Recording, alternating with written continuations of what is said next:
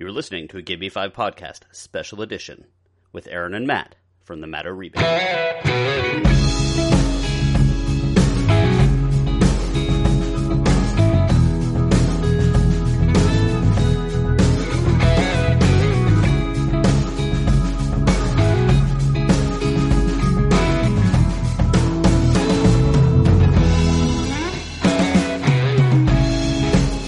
If I could stop time like a movie and wake up every day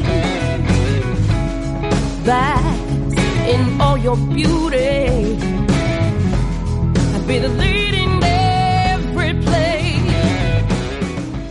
You just heard Through Time With You. That is a brand new track from the Matt O'Ree Band, with Eryn O'Ree on vocals. You can pick up this track and several others at mattoreeband.com. Now, recently I had a chance to see these guys put on a great show in Orlando, and afterwards I asked them if I could interview them. They graciously said yes. After a little bit of time to make room for a couple other things I had to do, I finally got the chance to do so. Now, Eryn and Matt, they are a New Jersey-based band. They are a blues band, as you could probably tell. Insanely talented. They've toured with John Bon Jovi. They've played with Billy Corgan, recorded songs with Bruce Springsteen, and you heard the results at the beginning of the show, and there'll be another track at the end of the show. Insane talent, and I was lucky to have a chance to talk to them. Well, guys, as promised, I am here with Eryn O'Ree and Matt O'Ree from the Matt O'Ree Band. Welcome, guys. Hey. Hey, good to be here with you. So for all of the listeners out there, I'm just going to give just a little how I know you guys. So not too long ago, Eryn came through the school that I teach at and was super awesome and invited us out on graduation night to a show that she was performing in Florida. And I will admit, I try to support my students as much as possible, but I'm always nervous when it's music, because I have been to some shows that are either not my favorite type of music or not practiced. We'll say that. Right. And now that I'm, a little older and wife, kid, and all that stuff, I don't have many opportunities to get out of the house. So I got the link, I Googled it, and the first thing that I heard was your rendition of a Led Zeppelin song. And I will tell you that the vocals were spot on, and the hair on my arm stood up. I got chills. I was like, okay, I'm going to this. And I texted my wife immediately and can I go out Friday night? I'm glad she let you out. Yeah. So it was awesome. And then I did a little more research. I checked out the Matt O'Ree Band, and there was a live clip of, I had it open on my screen too, and I lost it. There's a live, of Saints and Sinners. That was awesome. And that was awesome. And so I was like, okay, I got to go. I got to meet these people. And it was just a great, fun night. So that's all I want to talk about myself. I want to talk to you guys. So first of all, let's start off with just your musical backgrounds. How did all of this come together? Matthew? Which part? The merging of the M and the E, or individual? I guess we'll start off just in time. When did both of you guys start with an affinity for music or start playing music? And it was, I'm sure both of us, I could speak for both of us. It was, definitely at the earlier ages of, hanging out with our parents and, their influence of music and stuff like that. But, I grew up in a house where my parents were both huge Elvis Presley fans and Willie Nelson fans, which are kind of apples and oranges, really. But looking back on that, what a great foundation for music for myself growing up, that I had no idea that was going to turn into me playing an instrument and pursuing it as a career. But that's really where it started for me, and what great influences to have, for sure. Yeah, I know Eryn's experience was a bit different musically because it was more vocalists, I think. Not that Willie Nelson and Elvis Presley aren't. Yeah. But for me, it led to the guitar, and for her, it led to vocals. Well, because in my family, we all sang around my grandfather playing the guitar, every time we would all get together, we would just sing. So I had like this crazy obsession with singing. And then my mom sings, my dad sings, my aunt sings, my grandmother sings. Like everyone in my family sings. So there's no way I wasn't going to be singing. Man, family parties must have been a blast. Yeah. Okay, so early age, and I didn't mention this at the beginning. I'm sorry. Eryn, vocalist, of course, and Matt is a guitarist. So you grew up around music. You guys were playing it. At what point did you guys decide, like, you know what, this might actually be a thing that I could do for a living? I love doing it, and I could get paid for it. I mean, yeah, that was always the hopes and dreams, obviously, and we're fortunate enough to have gotten there too, of course. But I mean, me for instance, the guitar, was always just such a love for the sound of it. I never, never really thought that it would be turned into a career, but I mean, well, I shouldn't say that, because even when I was in high school, like I knew that's what I wanted to do. I just didn't know how far it would actually go, Gotcha. But my dad also played guitar too, which was another inspiration on top of the musical record collection that we used to listen to all the time. And what was the record your brother bought you? My brother he came home with "Are You Experienced" from Jimi Hendrix, and that was the absolute, because really before that, again, my parents' record collection was Waylon Jennings and Johnny Cash and mostly country guys, which I loved, but then hearing the guitar being played like that was absolutely eye opening, and I didn't even know music even existed like that, prior to hearing Hendrix. And then from Hendrix, it was Zeppelin, and then of course everything else on down the line, in the history of guitar players. But it was, it was definitely that record that made me want to absolutely do that for a living. That is a great starter record for wanting to be a guitarist. And I still listen to it all the time. I still have the original vinyl record that he bought. I still have it. I still play it. It doesn't sound as good as it used to, because we probably played it 4,000 bazillion times. But it's still one of my all time favorite records for sure. Yeah, and I think in my house, my dad had one record, and it was Neil Diamond, the jazz singer. So awesome. Here I am, like this, 6, 7, 8-year-old that knew all of the words to the jazz singer. My mom, actually, her taste was a little more R&B. So nice. So we'll talk about blues in a little bit, because I did have a gateway to blues, and I know that there's a lot of blues influence, as well as some of the other things, the country and stuff like that in your music, which I love. Sure. Eryn, what was your I guess gateway into that? Do you remember your first album? I never had a vinyl album. Don't make fun of me. Well, that just means that you're like a youngster. I had cassette tapes and then CDs when I was a little girl, and I think I was just in that in-between era, because vinyl is back in style now. Mm-hmm. But now I'm an adult and I've never had a vinyl record. I think vinyl outsold all other media share for the first time since the 1986 or something. Yeah, I saw that. Yeah, it's crazy. And that was I'm not going to say exactly, but right around the time I was born. So what was your first tape then? My first tape was an oldies greatest hits, and it had all these cool old school soul songs on there. So that was where I first learned about Jackson 5 and Stevie Wonder and all those people. It was from that first tape, and I played that tape till it burned a hole through it. It's so crazy that it both completely lines up, like a guitar album and a vocalist album. That's really cool. I love when that stuff kind of works out. Yep. Yeah, definitely. Aretha Franklin was on there. It was a mix of all that kind of stuff. My first tape I ever went out and bought was Europe: The Final Countdown.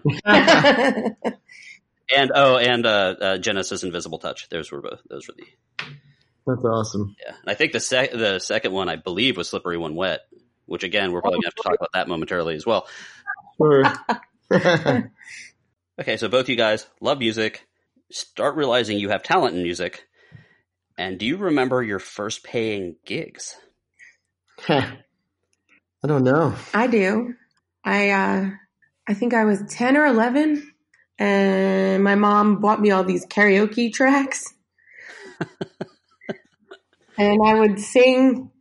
So I had this little tiny PA system, and I would set up the CD player and a microphone, and I would sing along to these tracks for like private parties. Oh, wow. And I think I made $100, and I was so psyched, and I'm still getting paid the same amount to this day. Yeah. Sounds about right. I was like 11, $100 was like so much money. I know. And you said you don't remember that?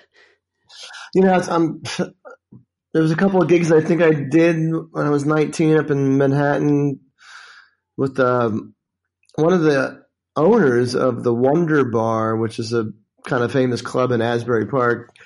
Lance Larson is his name. And I think I played guitar for him for a few gigs, and we were supposed to get paid, but I don't think we actually did get paid. That's like a thing a lot, right? Like that happens. Yeah. It happens more than it should, from what I've heard. I mean, it doesn't happen to us much anymore, but when you're starting out, yeah, for sure. Well, and when you go to strange places where people don't know you, sometimes it'll still happen.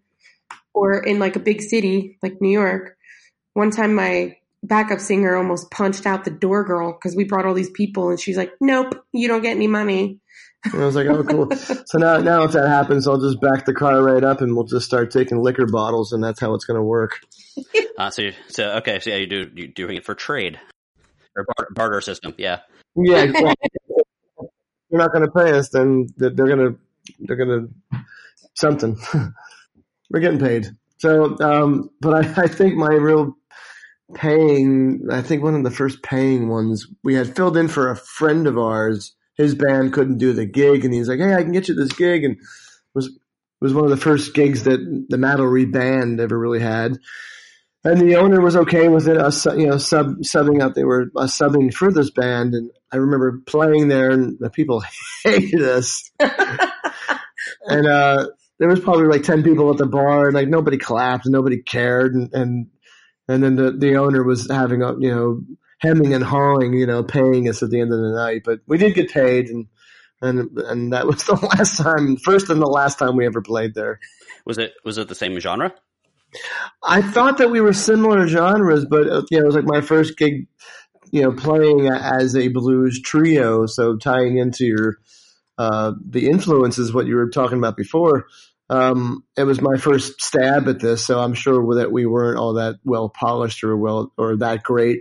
Wait, so was that the Blues Hounds? Yes, it was the Blues Hounds. Yeah. Matt had a band called the Blues Hounds. Yeah, it was the first version of the band called the Blues Hounds, and then it became Matt-O-Ree and the Blues Hounds, and then it just became Matt-O-Ree, and now it's the Matt-O-Ree band. Just to give some credit to the rest of the band too as well. Nice. That's me. You're the band. That was one. That was going to be my next question. Actually, was the progression of the band names. I happen to love the blues, and that was the other little thing I was hinting at.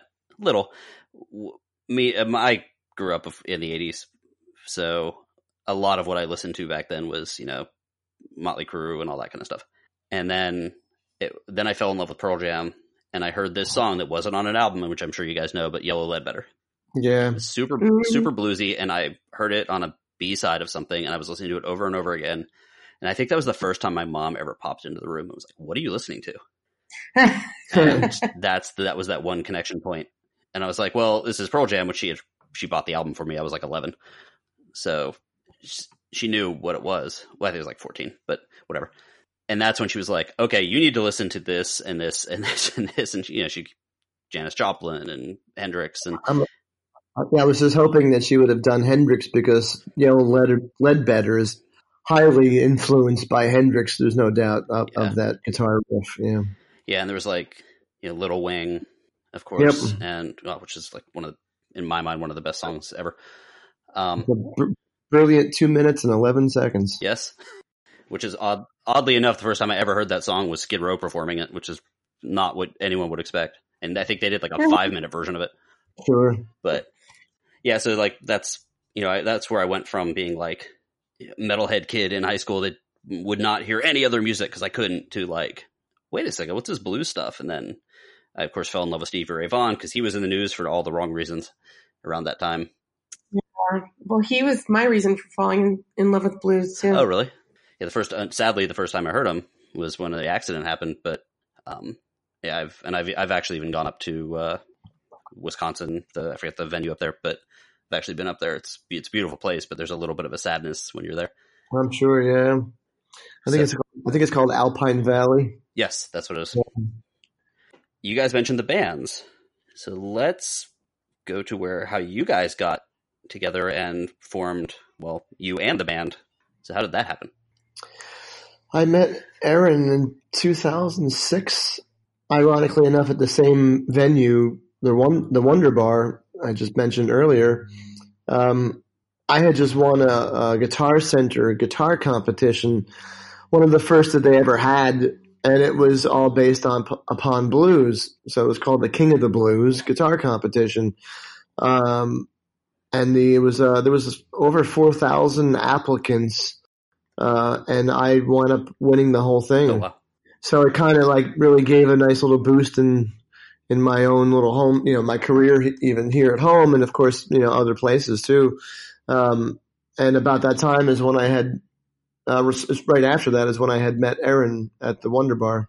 Yeah, you just got back from that. Yeah.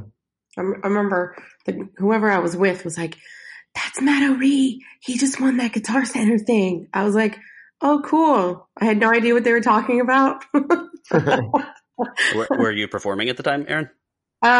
Yeah, we actually both performed the same show that day. So there was a Wonder Bar event where they had a bunch of different acts, and I think I played, and then Matt played an act or two after me, and I stayed and watched. And then I went up and I said, "Wow, you're awesome." I was just gonna ask, was there that like Dreamweaver moment where like everything else got fogged out and like sparkles appeared around him as he was playing, and you're like, "Ooh." Pretty much. For me. Well, Matt didn't know I existed. Yeah, I did. No, he was like standing with the bar by himself, and I went and introduced myself. So how far after this meeting did you guys actually start, like, I guess, playing together, recording together, performing together? I'm not sure how that works. I mean, that actually didn't come for quite some time. Really, it was more just us hanging with each other, and we would run into each other at different events that we happened to be playing. Really the same kind of scenario as how we started, so. Yeah, we'd play the same events, or we were friends for a long time. Yeah. Okay. We would like hang out every now and then, kind of like dated a little bit on and off. Loosely. That was like 9 years before we started officially dating. Yeah. Interesting. Jersey seems like a really tight-knit community.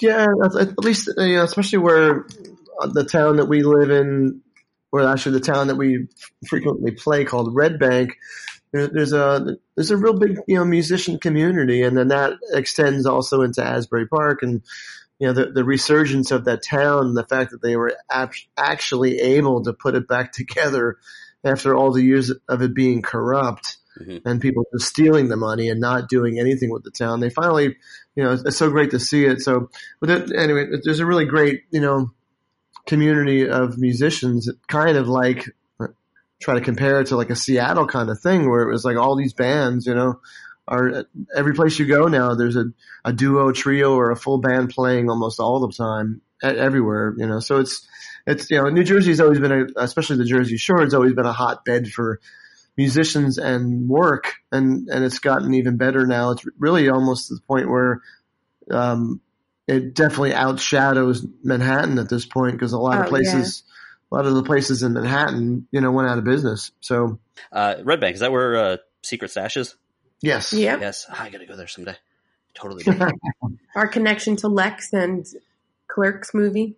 Yeah. I saw it's funny you sent that message right when I was like trying to do really like frantic research just to try to like make sure I don't sound like too ignorant. But it's crazy because I knew that song, And so Lex, for those of you guys out there, is the bass player of the Matt O'Ree Band, correct? Yeah. Yeah. Ooh, yes. And He's awesome. And that song that he did for the Clerks soundtrack is like super bass heavy. It's got, you can hear a really like strong bass line in that track. Yeah, for sure. I wish he was here to tell you, but I guess they did the entire soundtrack for the first version of the movie. And then when it got picked up by the movie company, they cut it all and all but one song, I think. And the record company, or I guess was it Sony? What was the company? It was one of the big companies, and they had a record company, so they wanted to put their artists on the soundtrack. Okay. And Kevin Smith fought for their band and was like, "No, I want them on the soundtrack." So that's how they got at least one track on there. Yeah, he seems to do a lot for his friends. Like I know he's brought a lot of his friends, to this day. Sure. Speaking of podcasters, he does a ton of podcast stuff.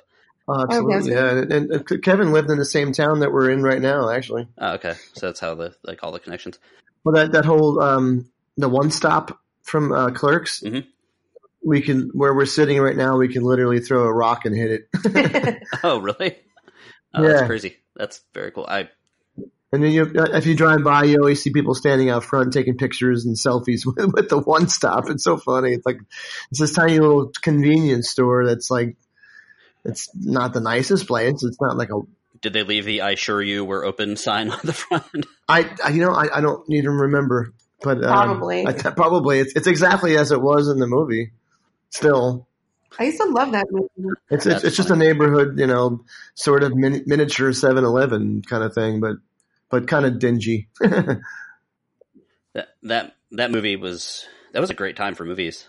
I actually worked at a Blockbuster back then, and when that movie came out, and Pulp Fiction and all these other things, it was like, this is a whole new world. It's finally the independence, and then music was really cool and alternative back then, and then it changed. Actually, that was another question. Since you guys have been in the music industry for a while, do you like it better now, where people can be a little more in control of their own stuff, or back then when it was all like very corporatized and very, I guess, I want to say studio driven, but that's not the word I'm looking for. Label driven. Yeah, I mean, it's definitely a double-edged sword. So in one respect, you can do so much of the do-it-yourself, thing, and be in control of not only your music and your artistic direction, but on the other side, it's like now you yourself, not only are you playing and singing and writing your songs, you're also wearing 14 other hats of, that a record company's staff would have done for you. But then I guess if you look at it, again, devil's advocate of how much you would have owed the record company, because that bill keeps running up and up and up and up. So, it's in today's society, you growing your own audience through touring, you don't need them, but yeah.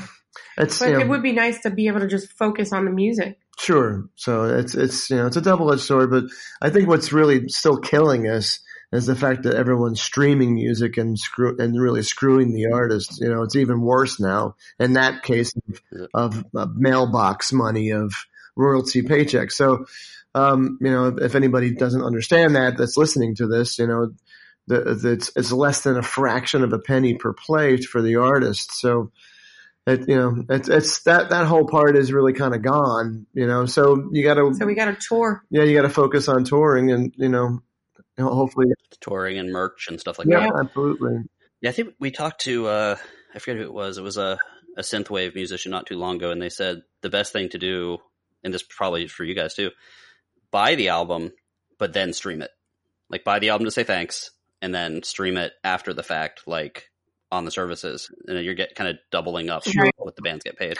I'm kind of hoping that the cost, the production cost of making a vinyl record might come down, because at least that's something that can't be replaced by the internet, that experience, that audio quality, a physical product, this and that, So since it is selling more than other mediums are right now, that might be, something to really go for. But we'll see. The one thing that can't be replaced is the live show. And it seems like more and more of our friends that are in bands that I've known for years. Everybody's out there touring now. So everyone's like, okay, what's our next touring vehicle? Are we getting a trailer? Are we doing this? Are we doing that? So, everybody's out there doing it because that's what you have to do now. And which is fine for us because, the Matt O'Ree Band always was the best representation in a live, setting than it was in a recorded medium. So, it's an experience. It's an experience. Yeah. Mm-hmm. I think Jimmy would have said this. By the way, Rob did just arrive. He can't say anything right now because his recording will be way shorter than ours, so it'd be the multi-track thing would be weird. But he'll come on in a second. Oh, cool. But if you noticed a random name pop up at the bottom of the screen, that's Rob. I saw Rob. Yeah, he always makes a funny name at the bottom just because he's a pain in the ass. But who isn't? Yeah, exactly. But Jimmy, who tried to be on, historically, every time when we were in class, if I played a live album, regardless of what it was, he's like, I hate live albums.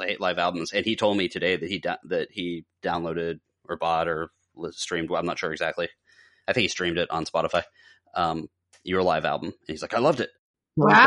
He would probably be saying that. But he historically does not live albums because he said the quality isn't good enough. And he's actually more of a metal person. Okay. Like Cookie Monster throat metal. Sure. But I mean, when you look at some of the most classic live albums, like Frampton Comes Alive, I mean, that just instantly comes to mind. I mean, sometimes you capture, magic in a bottle that only happened that one night. And, we've since played, of course, the songs on the live, from the Stone Pony record. And every time I play it now, it's like, wow, that one night that we played it, it was great. And now I feel like I'm trying to run to catch up to that same thing again, which it's cool. It's great for a musician because sometimes you do capture something so special, Yeah, that was a really good night. I always liked Songs in the Attic and yeah. Live 2, I think. The Matt O'Ree Band has now formed. And I have actually seen you guys play with other musicians. We're going to talk a little bit about how those happened. We're going to go ahead and start with Eryn, because just the other day on my television, I saw you. Oh. Now, I wasn't a surprise because I knew you had posted. Okay. How did you get hooked up with these Smashing Pumpkins to get on national television? How did that work? One of my friends he had a connection. He recommended me, and yeah, that was it. Was it like a tryout process, or was it like no audition, no, just, hey, this girl is it was me and another local girl singer, the brunette that was singing next to me. She's one of my friends. He recommended the two of us, and they were like, okay. No audition. Yeah, I mean, the guy that recommended us, I've been friends with him for years. He plays sax in Supertramp, right? Oh, okay. He's played with a lot of people.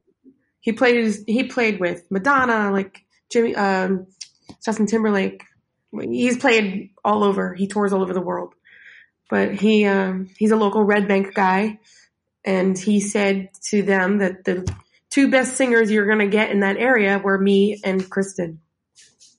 And so from finding out about it to you being on the air, how long did you have to prepare? I think it was 2 weeks. Yeah, tops. Wow. Yeah. That'd be nerve-wracking. Yeah, I mean, it wasn't too bad. It was only one song, but what was nerve-wracking is, like, we were up away on the road in upstate New York, so we were in the tour bus the day of that show, and I woke up that morning very early because we had to drive all the way to Manhattan, and I had no power and no water. Oh, jeez. So it's always something. Yeah, so we were able to go to, like, one of the houses in the camp we were next to, and I was able to shower. That's good. And then I just left my hair wet and hoped for the best. And we drove to Manhattan, and then I was praying that a hair and makeup girl would show up. Then also, Matt, I was listening to one of your early albums, and I saw that there was a background vocals by Bruce Springsteen, and I thought it was a clever, I have a friend whose name is also Bruce Springsteen. How funny would that be? And then I listened to it, and I was like, no, that's Bruce Springsteen. How did that happen? Was that like a Jersey luck thing? Well, I paid him. No. I'm kidding. I've been teaching private guitar instruction for almost 25 years now. And it's amazing how many people that I've taught where their parents know somebody that knows somebody that, that kind of thing. Especially in the tri-state area, because, it's, even though there's a bazillion people here, it's the, what was that? The Kevin Bacon separated by 6. Oh, yes. 6 degrees of Kevin Bacon. Thank you. So, one student to the next student to the next student. And before I know it, I'm teaching Bruce Springsteen's son. And that's how I became friendly with Bruce, obviously teaching his kid. And, one day I was at the house teaching the son, and the son asked if I had any new material I was working on. This has got to be 2010 or 11, something like that. It was quite some time ago. So I had, I was like, yeah, sure. I got a song that, you might dig, so gave him a copy of it, and I had no idea that he was going to play it for his dad, which was like, I showed up to the lesson the next week, and he's like, "Oh, Matt, I really like that song that you wrote." And I was like, "Oh, cool, man. You have any constructive criticism?" Just figuring, he was only 14 or 15 at the time, but obviously he grew up in a house of music. I'm sure he could have some criticism, some helpful hints. And he's like, "Well, I don't have any criticism, but maybe my dad might, because I played it for him." I was like, "Oh my God, you played it for your dad?" And he's like, "Yeah, my dad really, really liked it." So when I was leaving the house that day, I had run into Bruce as I was leaving, and Bruce was like, "Yeah, man, I really like that song you did. Sounds real good, man." And I was like, every ounce of courage I had, was like, "Hey, Bruce, would you be into playing on it?" And I think I caught him by surprise. I don't think he was expecting that as like my comeback, And he was thought for a second, and he was like, "Yeah, man, yeah, I'll do something on it." So it was quite some time before he got a chance to do it, because he was so busy, But eventually he did it, and he sang half of it, and then played a guitar solo with me. So it was talking about an unbelievable, That has to be freaking awesome. It was so cool just to hear his take on it, and hear him sing a rock song like rock, because he doesn't really do that too much anymore, Yeah, true. But the way that he sang it was like, oh my God, this is so good. I wound up redoing my vocal track, because I was like, this is so much better than mine, and it should be, And it was like, but I can't be slacking off here either. So we wound up retracking it, and that's what came out. That's really cool. Thanks. From what I've heard, he's very cool, and he's awesome, and it was just always so cool to see him at the house, and we would chat about music, and we chat about music equipment sometimes, and I'm a big gear nerd, really, and to chat with Bruce Springsteen about an Echoplex, which is a prehistoric echo unit for guitar, and he's always the coolest guy to talk to. He's so knowledgeable, and he's awesome. I can't say enough good things about him. I'm sad to say I have not had the chance to see him in concert. I really should. Oh, he's tremendous. I mean, 4 hours. I was going to say that. Like, I don't know if I have the stamina to watch a concert, much less I can imagine. I know I don't. And it's 4 hours of hit song after hit song, and even if you're not a Bruce Springsteen, listen to him all the time, like, you've heard all these songs. Like, there's no, unless you lived under a rock or in a cave, you know these songs. And 4 hours of it, like, how do you do that? Right? Good luck. So the other name, of course, and I feel like you guys are actually, between like all of you over there, are kind of checking off the New Jersey Mount Rushmore Hall of Fame here, because you got Kevin Smith mentioned, and of course Bruce Springsteen, and the other big name is Bon Jovi. So how did that happen? You went on tour with Bon Jovi, Matt? I did, yeah. It was really, again, back to teaching for me. How many people I'd met, once again, through teaching. So I used to teach this lawyer, and he was friends with David Bryan, the keyboard player of Bon Jovi. And they came into my gig one night in Red Bank, of all places. And I wound up meeting David and became friends with David. And David and his wife Lexi started hiring my band to do parties for them at their big mansion and all that stuff. And then one day they had a tour coming up, and one of their guitar players decided that he was going to sit this one out, and that John was looking for somebody, if I'd be interested in auditioning. And it was funny because they were kind of asking me like, would you be interested in auditioning for Bon Jovi? I know it's not really your thing, because being more of a blues, Hendrix, Zeppelin guy, but it was like, of course I want to audition. Who wouldn't? Is that a real question? What? and they were like, okay, we were just, as an artist, we were just checking to see if you'd be interested in auditioning. So anyway, so I auditioned and got the gig and did the tour with those guys. It was awesome. It was life changing, absolutely life changing. Was that the largest crowd? Like the first time you walked out on the stage, is that the largest crowd you'd played to at that point? Oh, absolutely. Yeah, for sure. I mean, probably the largest, up to that point might have been a festival for 10,000 or 5,000 people. But literally my last show in New Jersey was 180 people because word kind of started to leak out that I got the gig to go do the tour, and everybody was coming down to see me off. And then my next show was in Jakarta, Indonesia, and it was 55,000 people. Wow. Do you approach that differently?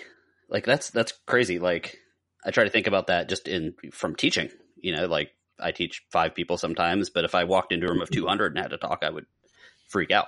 Oh my God. Yeah. And so like, did you approach it differently? Was it like, did you understand like the difference between like a smaller, more intimate gig and like this giant stadium? How did you approach that? It was extremely, I want to say, I don't know if it was really nerves. It was more the adrenaline and the excitement of, oh my God, I'm actually finally doing what I've always dreamed, I do, so even back to the beginning of our podcast here, talking about, how did I know I was going to do this for the rest of my life? And that's what I always had dreamed that I would do. And I got a chance to check it off the box, And did it feel like you thought it would feel? Oh my God. Yeah. It was everything everything I imagined it would be and more really. Cause it's just, the more you started getting comfortable, like as the tour went along, you start getting comfortable with that bigger crowd. It's like you start having more fun with it, because at first you're scared, I was going to say, was there that one moment in that first show when you walked out, saw the sea of people in front of you and were like, holy shit. Yeah. I'm sure I said a different word than that, but yeah, most likely. But it was like, and every time that would happen, like as the shows kept unfolding and people put their cell phones up now as old school lighters would be, right? All I could think about was like, wow, I wish I had a videotape through my own eyes, feeding back to Eryn just so she could see what I'm seeing right now. Like to see it for yourself and be in the band on the stage. Like you can't explain that. Like no matter how many times I tell the story, like you have to experience it for yourself. And unfortunately, most musicians never get a chance to do that. I'm always amazed, and I am sort of a completist on things, and I'm always like, and Rob probably knows this too. We're like, we try to binge as much as possible. We try to see as many of the new shows and movies as possible. But like, I'm always amazed at how much good musical talent there is just playing at some club or bar. Like, sure, like the Austin's Coffee Show. That was some of the best live music, and I'm sort of flattering you guys here, but it was some of the best live music I'd heard in a small venue ever. And I was like, I literally could not sleep that night because I was so pumped. Like, that's awesome. We appreciate you coming out. Because like I was like, but like there's no one up when I got home. So I want to be like, I want to talk about music with someone. I have a very good friend who was like, he was a drummer in a band in high school. He's been on the show a couple times, but he's like my music go-to. And if we start talking about music, the next thing we know, the sun is coming up. Yeah. I guess, the hard part for me, if there is a hard part, was coming off the tour and then, going back to the Stone Pony and playing, for, at the time it was 800 people, which is still a lot, but like, and then going back to, doing a show where there could be 20 people at. Like that, it was kind of emotionally difficult, it was like that was the only hard part, was like coming back to reality, I guess was the best way to put it. Yeah. Mm-hmm. But I mean, yes, but that experience, it's something I'll never forget. Obviously, it's got to be nice to emotionally affect really any number of people in some ways. That's the thing. It's like that's how I was able to get back on track. With the help with Eryn, was it doesn't matter how many people we play for, whether it's 1 or 50,000. It's you're trying to move those people with music and cheer them up, because you never know what someone's day might have been like. They could be ready to hang themselves. You don't know. So it's something that one song or those couple of notes could have changed the course of their lives too. Much like all the people that influenced us have changed our lives too. I wanted to be Jimi Hendrix, and if it wasn't for him, I might not be doing this. So. Mm-hmm. Let's talk about the 2 new tracks that you guys released. They were released in July. We sort of talked about getting you on in July, but again, hurricane. Yeah. Your fault. Your guys' fault. My fault. No, hurricane rescheduling, and honestly, they gave me far more classes than I've ever taught before in my life. So I've basically been a recluse. But he has. Yeah. So 2 new songs came out, but July 27th, I believe I saw. Yeah. Without You, and was it Through Time with You? Correct. So tell us about the process of those songs. And you guys have written songs together before, or is these the first 2? These are really the first 2. This really came about with a collaboration of one of the organ players that we play with, named John Ginty, and John's plays with the Dixie Chicks and Citizen Cope, and now he's with the Allman Betts Band, which is sort of a new version of the Allman Brothers. And it was really his idea, for Eryn and I or he was a catalyst for us to finally write something together, and we wrote it with John, and also with our drummer John Hummel too. So it was a really nice collaboration. It was nice to write with more than 2 people. It was more of a group effort, and we're real happy with the way the songs came out. Yeah. How does that writing process work? I've never been party to that, not being a musician. Is it like, do the words come out first, or is like when you're looking for a part in a thing, does someone be like, oh, maybe we should do this or that, or do you guys talk in sheet music, or like I am completely clueless as to how the writing process goes?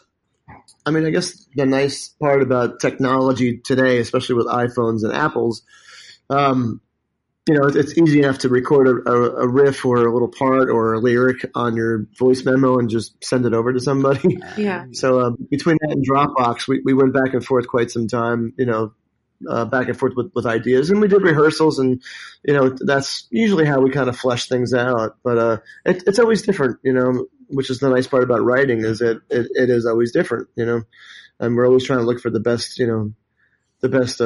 parts that we can come up with. Yeah, I think I had some of the lyrics written beforehand, and Matt had part of the music, and then John Ginty kind of put some of that together, and then we filled in the blanks. Yeah.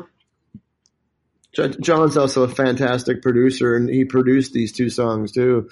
And it was great work. It was really an absolute pleasure working with him. They sound great. You can pretty much listen to them on any of the major streaming services, but you all want to buy them. Sure. Buy the track. In every possible format that you can. And, yes. then buy them for your friends and your friends' friends. And your enemies. Yes. Your frenemies. Yeah, buy them for Rob. Yes. So, well, as you guys know, this is called the Gimme 5 podcast. And what that Gimme 5 part of the podcast is we always bug people with a top 5 list of their favorite, least favorite, something or other.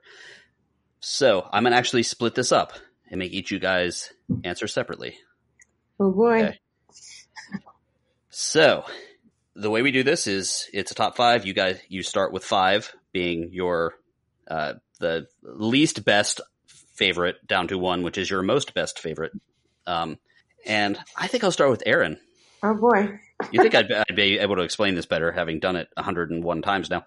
But Eryn, let's go with who are your top 5 favorite vocalists? Okay. And you want me to do... So 5 first, which would be like, this is my 5th favorite, down to 1, who's your number 1 all-time favorite. Okay. There's the 3 E's. Hold on, I gotta think for 1 second. I was going to say, he kind of sprung that on you. Yeah, I did. Normally, we have a little bit of preparation time for this, but I decided to be a little mean. And I'm trying to think of like the order too. So it's shit. Yeah, typically I think of 5, and then I take the 5 and I just arrange them. I get my 5 and then I put it together. Right. Okay. I think I have my 5, but it's really hard to put them in a 5 order. You could pull a Jimmy and say these are in no particular order. There's a pretty good chance that the people that you mention are not going to be listening to this podcast. There's a pretty good chance they're probably all dead. Well, then then you're safe. Yeah, then they might be listening to the podcast. We have a very good listenership in the dead range. So let's see. Ella Fitzgerald. Okay. Mm-hmm. Ray Charles. Oh, okay. Eva Cassidy. That one I actually don't know. I'm going to have to check that out. Yeah, she's a huge influence on me. I don't know if she's in that. She might be up another peg on this list. Etta James and Aretha Franklin. Nice. And if I had a 6th, I'd say Otis Redding. I just read a think piece about Otis Redding the other day. I did not realize how young he passed away. Yeah, there's like a live album that he has. I don't know what it's called, but it blew my mind when I listened to it. His voice is ridiculous. Hello, Matt. You've probably been sitting there trying to figure out the best guitarist or favorite guitarist, haven't you? Yeah, he went to the bathroom. Oh, so he is thinking of that. That's what I usually think about when I'm in the bathroom. Who are my 5 favorite guitarists? Wow. 5, huh? I only get 5. But then you have to go from 5 to 1. So 5 is my least and 1 is my favorite. Least of your favorites, yeah. Like at least some of my favorites. I got you. That's really tough because it's easier to go the other way. I know. So I have to tell you why, or just give you the list? If you want to do a blurb, that's fine. Oh, I got you. Well, 5. All right. So starting with the 5th, and now I have so many other guitar players in there that I'm really leaving a lot of people out. Because it's only 5. We should have made this like, Eryn, tell me Matt's 5, and Matt tell me Erin's do it like the, what was it? Was it like the dating game? No, the newlywed game. There you go. That's going to cause. I would have guessed his easy. Actually, I don't know. Well, let's. This is really hard. Can I get 6? I said 6. I'll admit, Rob usually does the honorable mention. The honorable mention. I have done that on numerous occasions. All right. So my honorable mention, which would be 6 if there is a 6, would be Jeff Beck. Okay. Nice. For obvious reasons. And I never really listened to him that much growing up, but when I finally had a chance to see him play, holy crap. Like he's really one of the greatest guitar players alive. He really is.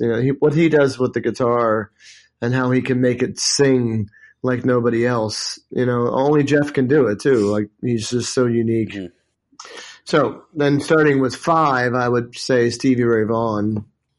He's influenced me a tremendous amount. And of course, you said that you were a blues fan, and so am I. And that was really another catalyst that got me down the whole blues road of Albert King, Freddie King, John Lee Hooker, all that stuff. Oh, yeah. So definitely.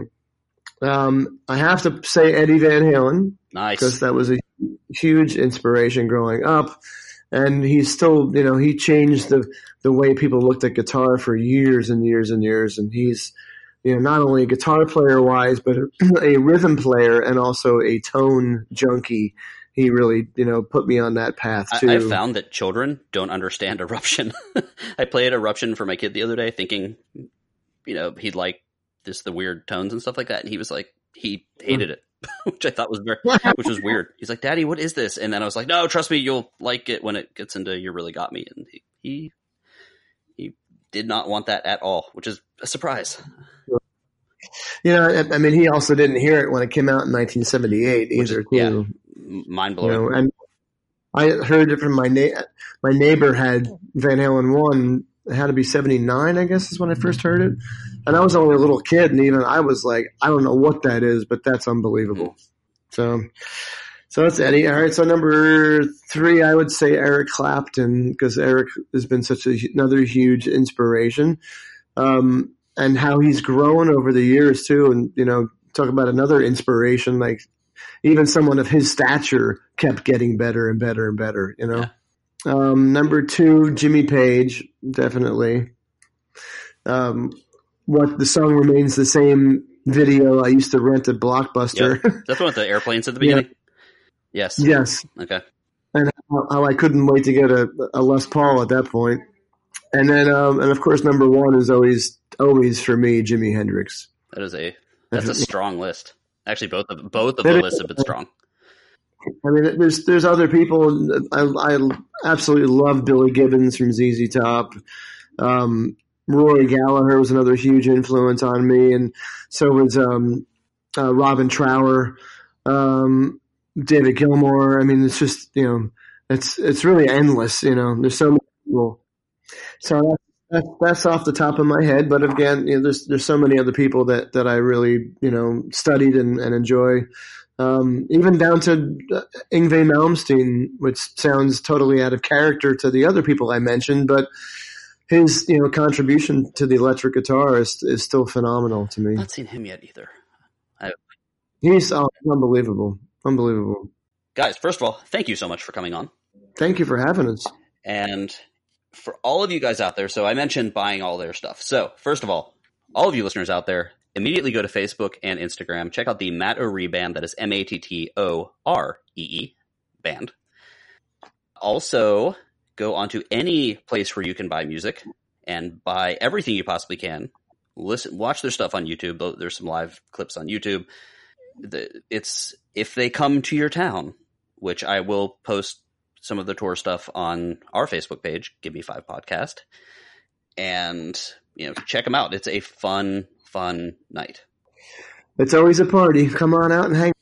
Even if you're Rob and you hate fun, you'll still have fun. I do hate fun.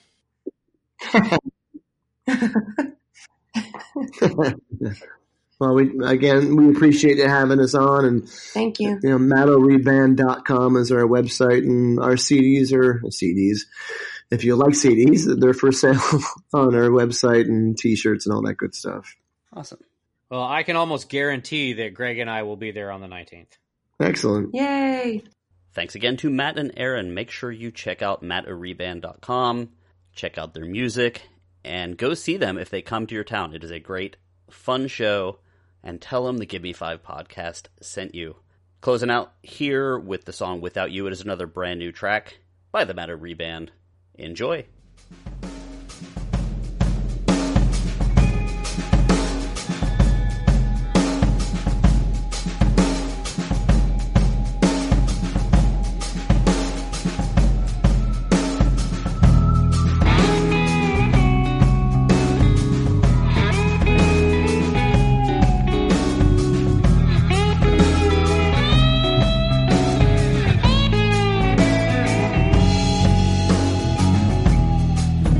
Is a hard place to live every day. There's always those little things that seem to stay, like the colors in autumn, or the shape of one smile. Yours makes my life seem. That's why I'm here for the podcast. It's easy to talk about strippers. It's true, especially in Florida.